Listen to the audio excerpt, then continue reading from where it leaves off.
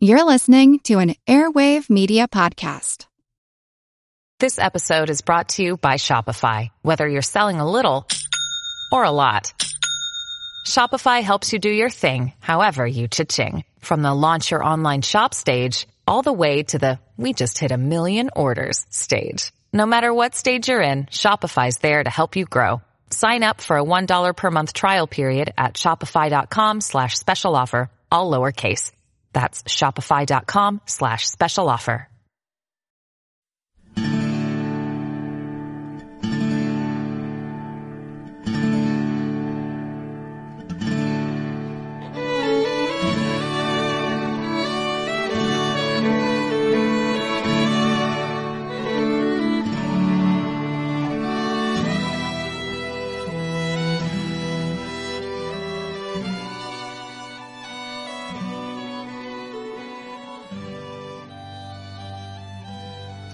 Hey everyone, welcome to the 245th episode of our Civil War podcast. My name is Rich. And I'm Tracy. Hello y'all. Thanks for tuning into the podcast. We wanted to let you guys know here at the top of the show that we'll have an announcement at the end of the show about an idea we had for our 250th episode. We'd like to perhaps do something special for that show, and, we'll talk about it at the end of the episode. But right now, we're going to get back to the Battle of Stones River. As you all will recall, when we left off last time, the fighting had just come to a close on the last day of 1862, and the Confederate attack on December 31st had come close, so very close to securing that most elusive of Civil War prizes, a decisive battlefield victory. But at the end of the day, the Union line had held. Braxton Bragg, the general leading the Confederate Army of Tennessee, had hoped to smash the Union right, snap shut the enemy line like a jackknife, and seize the Nashville pike, thereby trapping the Yankees against the river. But some stubborn fighting by some Federal units and the fact that William Rosecrans, the commander of the Union's Army of the Cumberland, had successfully shifted reinforcements to blunt the rebel drive, meant that the jackknife had come perilously close to snapping shut. But at the end of the day, the Confederates had failed to secure a clear-cut victory. That night, both Army commanders took stock. It had been a very bloody day. The Army of the Cumberland had sustained more than 25% casualties and lost 28 cannon while being pushed to the edge of destruction. 5 brigade commanders were casualties, along with 2 division commanders, Wood and Van Cleve, both wounded that afternoon.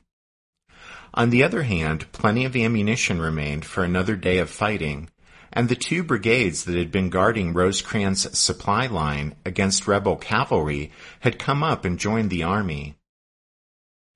And so Rosecrans called a meeting of his commanders, although later on there were conflicting accounts about what exactly transpired at the gathering.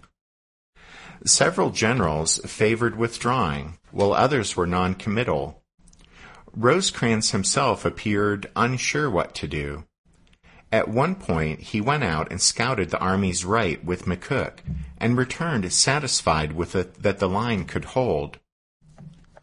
George Thomas ended all talk of withdrawing by declaring, "This army does not retreat." Rosecrans agreed, telling the assembly, "Go to your commands and prepare to fight and die here." Rosecrans consolidated and reorganized the Army's lines, including abandoning the Round Forest, and had the troops dig in. A wagon train with the Union wounded departed for Nashville under a strong escort. Across the way, Braxton Bragg, for his part, couldn't have been happier at the day's results. Despite losing more than 8,000 men, the rebel army had driven back the Federal right several miles and came incredibly close to total success.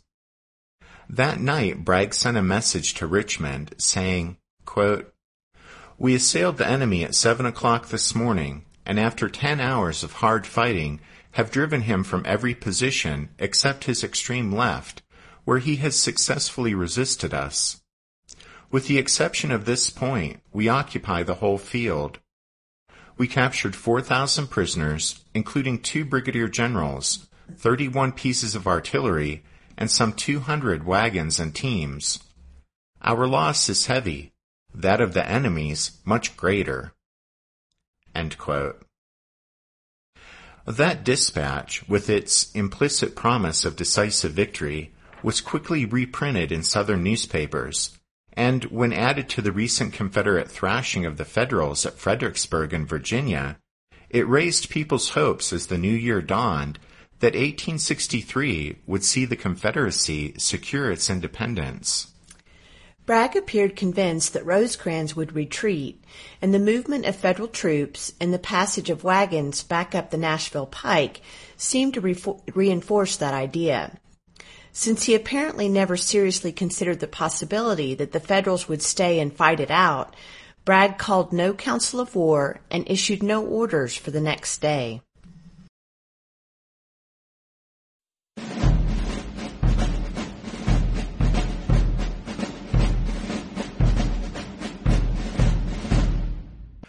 New Year's Day 1863 dawned cold and rainy.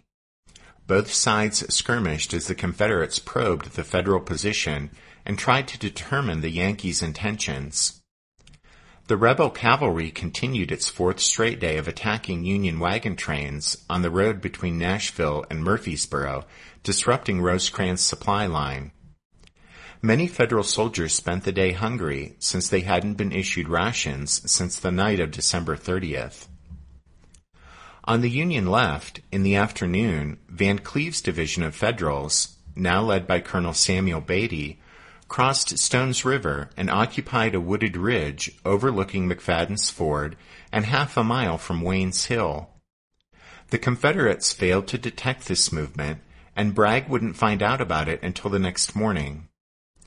For his part, with no firm plan in place, Braxton Bragg contented himself with spending New Year's Day checking his own army's lines and waiting for Rosecrans to retreat. The Confederate commander, though, was obviously disappointed in his expectation that the Yankees would pull out, and later reported that on January 1st, quote, "The whole day passed without an important movement on either side, and was consumed by us in gleaning the battlefield, burying the dead, and replenishing ammunition." On January 2nd, the weather again was cold and rainy. Braxton Bragg realized that an important movement had, in fact, taken place the day before, since once the rebels finally discovered that Beatty's Federals had crossed the river, Bragg understood that the Yankees' position on the ridge gave them a key advantage.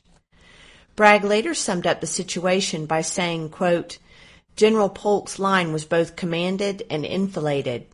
The dislodgment of this enemy force or the withdrawal of Polk's line was an evident necessity." In other words, the position of Beatty's division of Federals on the ridge made Polk's portion of the Confederate line untenable, so Bragg had to either eliminate the enemy threat or pull back Polk. But pulling back Polk would open the road to Murfreesboro to the Yankees, so Bragg decided to attack and seize the ridge, and he gave John C. Breckinridge's division orders to attack toward McFadden's Ford. As you guys will recall, most of Breckinridge's division had been sent over to the west side of the river on December 31st to aid in the Confederate effort there, but the division had recrossed the river since then and resumed more or less its original position on the Confederate right. Now, in the attack against Beatty's Federals, Breckinridge's infantry would be aided by rebel horsemen commanded by Wharton and Pegram, and an artillery battalion under Captain Felix Robertson would also support the assault. Breckinridge protested the order to attack. He pointed out to Bragg that the dozens of Union cannon deployed over on the far side of Stones River dominated the ground he was being asked to seize on his side of the river, and so even if his troops managed to capture the ridge held by Beatty's Federals, they would be unable to stay there in the face of the overwhelming Union cannon fire from across Stones River. Bragg, however, refused to cancel his order. Breckinridge returned to his headquarters and told his subordinates about Bragg's order to attack. Brigadier General Roger Hanson was so enraged by the senseless directive that he vowed to go and kill Bragg for issuing it, and he had to be restrained from riding off and carrying out his threat. Hanson commanded the Orphan Brigade, so called because it was made up of Kentuckians serving in the Confederate Army who couldn't go home because the Bluegrass State had officially sided with the Union. It was now about 2:30 in the afternoon, and Breckinridge ordered his lieutenants to prepare for an attack at 4 p.m. Breckinridge planned for his division to surge forward late on this winter's day as the sun was setting, so that the onset of darkness would quickly force a halt to the Federal cannon fire and also prevent the Yankees from launching any sort of organized counterattack. Breckinridge's fatalistic view of the attack's prospects, though, infected preparations, and he spent most of his time deploying the 4 infantry brigades that would participate in the assault, and he made little effort to communicate or coordinate with the rebel cavalry deployed on the infantry's right. Breckinridge also got into a heated dispute with Robertson over the employment of the artillery. Robertson wanted to advance his guns once the objective was secure, while Breckinridge wanted the batteries to move forward alongside his advancing infantry.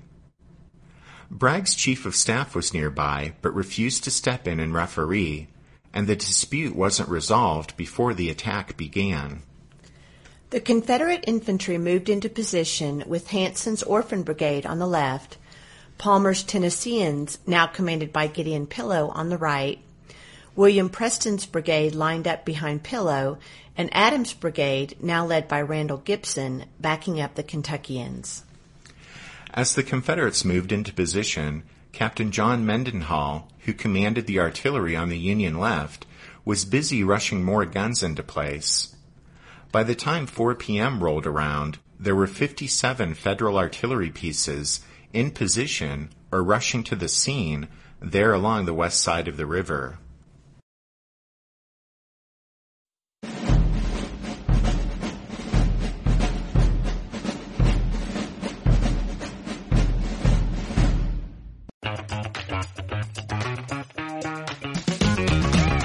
Hey there, I'm Dylan Lewis, one of the hosts of Motley Fool Money. Each weekday on Motley Fool Money, we talk through the business news you need to know and the stories moving stocks on Wall Street. On weekends, we dive into the industries shaping tomorrow and host the experts, authors, and executives that understand them. Tune in for insights, a long-term perspective on investing, and of course, stock ideas. Plenty of them.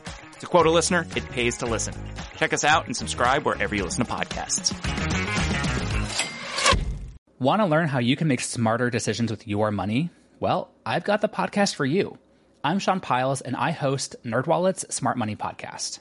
On our show, we help listeners like you make the most of your finances.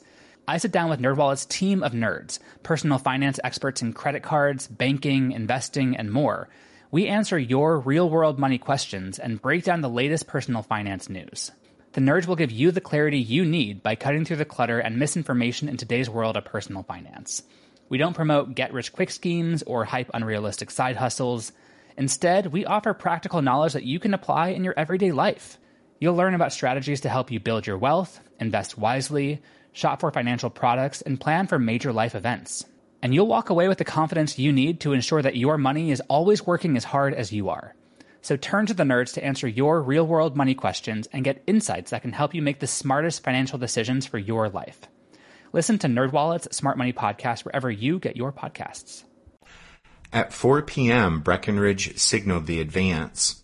He later reported, quote, "Instantly the troops moved forward at a quick step. The front line had bayonets fixed, with orders to deliver one volley and then use the bayonet." On the Federal side, Beatty's 2 frontline brigades, under Colonels Samuel Price and James Fife, absorbed the first shock. But Fife later said that the hard-charging Confederates drove Price's men, quote, "backwards like fall leaves before a wintry wind. One after another the lines were swept away."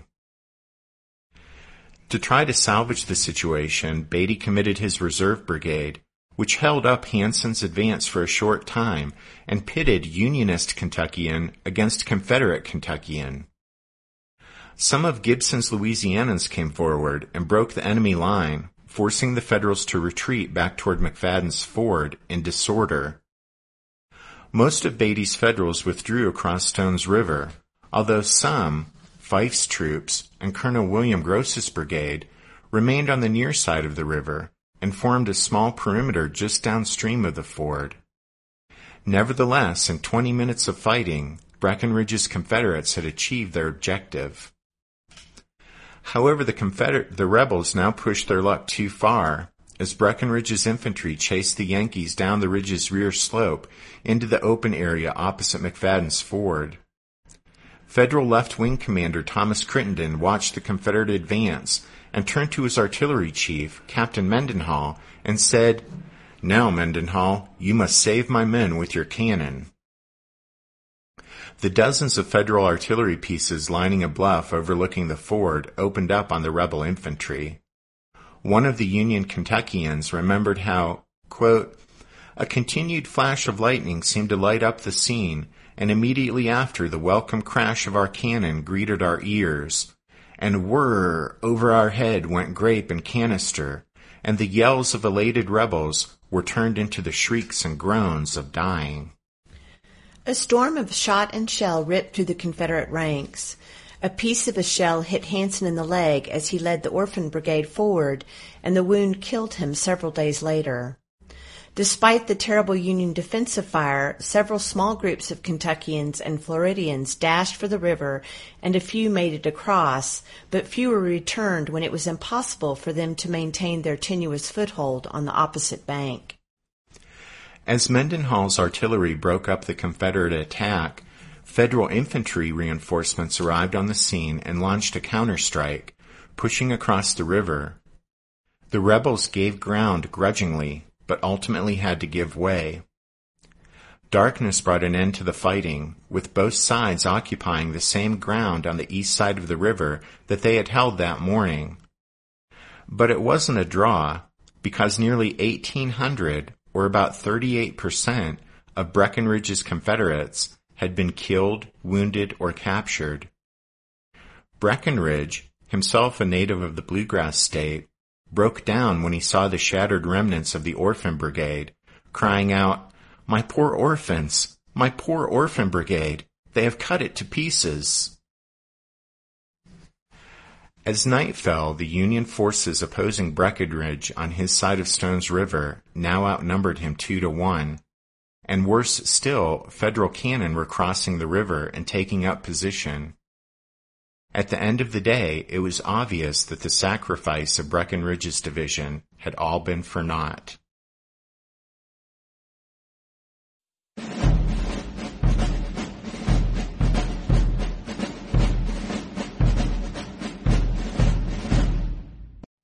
Braxton Bragg's Happy New Year hadn't lasted long. Facing the prospect of continued dominance of the battlefield by Union artillery and the arrival of Federal reinforcements, Bragg had no choice but to order a withdrawal. There were also troubling cracks beginning to appear in the rebel army's high command, which would burst wide open in the aftermath of Stones River and result in the Army of Tennessee entering the summer of 1863 with a fractured and unhappy command structure that destroyed any sense of teamwork needed to create and sustain Confederate military success in the war's Western theater. But we'll be talking more about those rebel troubles down the road on the podcast. As for Stones River, the butcher's bill for the fight was enormous, making it the Civil War's bloodiest major battle when calculated by percentage of loss. In 3 days of fighting, the Federals lost 13,249 men, killed, wounded, or missing, out of 46,000 engaged. The Confederates brought about 37,000 men to the battlefield and lost 10,266 men. The combined casualty rate of 28% meant that by the numbers, both armies emerged from the fight bloodied and battered. The Confederate withdrawal left Rosecrans in possession of Murfreesboro, but he chose not to press his luck by pursuing the retreating rebels. Instead, he was satisfied to have salvaged a victory from near defeat. A soldier in the 21st Michigan wrote, "We have nothing to brag of in this battle." Well, he was right and he was wrong. The Confederates held the initiative for most of the battle, which had pushed the Army of the Cumberland to the edge of disaster. But in the end, the rebels couldn't break the stubborn Union defense, which spoke well of the Federal soldiers and their commanders. The key to judging the victor at the Battle of Stones River lies not in simply looking at the tactical result, but in measuring its impact months later, and in recalling the reasons the Federals fought a campaign in the dead of winter in Tennessee in the first place. Remember, political pressure had led Abraham Lincoln to press his army commanders to win victories that winter. But in Mississippi, Grant's advance against Vicksburg had come to nothing, and in Virginia, Burnside's offensive at Fredericksburg had turned into a blood-stained, embarrassing debacle. That meant that Lincoln's only hope of a win that winter lay with Rosecrans in Middle Tennessee, and at Stones River, Lincoln finally got the victory he desired. In the first week or so of January, wildly exaggerated reports of the scale of the Federal victory at Stones River flooded northern newspapers and helped boost morale on the Union home front after the earlier dismal news from Fredericksburg. It also provided Lincoln with a military success to give teeth to the Emancipation Proclamation when it went into effect on January 1st. On the ground in Middle Tennessee, the rich farmland of the region now lay in Federal hands and wouldn't be feeding Braxton Bragg's Confederates. Rosecrans spread his army across the region, posting strong garrisons in Franklin and other towns. At Murfreesboro itself, the Federals and former slaves labored from dawn until dusk for nearly 6 months, building the largest earthwork fortification ever constructed on the North American continent. Fortress Rosecrans, as it was called, protected nearly 200 acres of ground, where the Federals created a vast logistical base that eventually held enough supplies and war material to keep 65,000 soldiers in the field for 3 months. This forward supply depot and base would be the key to Rosecrans' brilliant campaigns that saw his army outmaneuver the Confederates and seize the critical city of Chattanooga by September 1863. Although one can argue that the Battle of Stones River was nearly a tactical stalemate, broken only by the Confederate Army's withdrawal, the larger, big-picture results clearly made it a significant Federal victory. In the short term, it gave Lincoln the military success he needed that winter.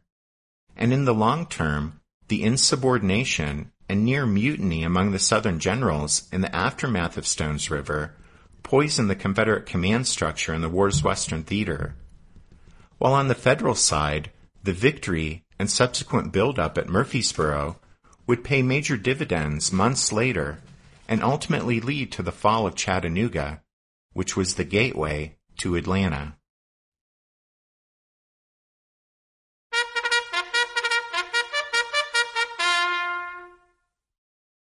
That means it's time for this episode's book recommendation. And our recommendation this time is Jefferson Davis and His Generals, The Failure of Confederate Command in the West by Stephen E. Woodworth. We mentioned that down the road on the podcast, we'll be talking some more about the dysfunctional Confederate command situation in the war's Western theater. And if you want to get a jump on that topic, this book by Stephen Woodworth is a good place to start. We'll also remind you of our book recommendation for episode number 206, which was Braxton Bragg, The Most Hated Man in the Confederacy by Earl Hess. Don't forget you can find a handy list of all of our book recommendations going all the way back to the very first episode of the podcast if you head over to the show's website, which is www.civilwarpodcast.org. We had a new members episode ready to record, but we decided to put it on the back burner for now, since, as you might have been able to tell from Tracy's voice and her limited role in this show, she's got a summertime cold and isn't feeling very well, and so was on light podcast duty this weekend. At any rate, we did want to give a shout out to the newest member of the Strawfit Brigade, Susan W. Thanks, Susan. All right, now to the big announcement about episode number 250. We want to do something special for that show, so we decided that we'd ask you guys to send in questions for us to answer, and we'd do a Q&A with that episode, either for the whole show or part of it, depending on how many questions you send us. Maybe we'll only get like 3. But anyway, your questions can be about the Civil War or anything else, within reason, if they're personal questions. But to sweeten the pot a bit, we're going to connect it to a giveaway. You see, we recently received a copy of Echoes of Glory, the Illustrated Atlas of the Civil War, which, if you've been around a while, you know is our go-to Civil War atlas. But we received a copy of it from a listener up in Boise, Idaho, Stephen S., who ended up with 2 copies of it through a mix-up, and he passed along one to us. He suggested we use it to give away on the podcast, so we thought we'd tie it to our idea for episode number 250. And so everyone who sends us a question for that show through Facebook or Twitter or email or on the website, well, your name will go into a hat, and we'll have a drawing during the 250th episode to see who wins the atlas. So send in your question, and you might win the atlas. Exactly. So just to let you know what's coming up now that we've finished with the Battle of Stones River, well, we're going to do at least a couple of 1862 Year in Review episodes, like we did when we reached the end of 1861. Since those shows seem to be pretty popular with you all. But after those Year in Review shows, we'll hit the ground running in 1863. Okay, that's it, I think. So we'll say thanks for listening to this episode of The Civil War, 1861 to 1865, a history podcast. Tracy and I do hope you'll join us again next time, but until then, take care. Thanks, everyone. Bye.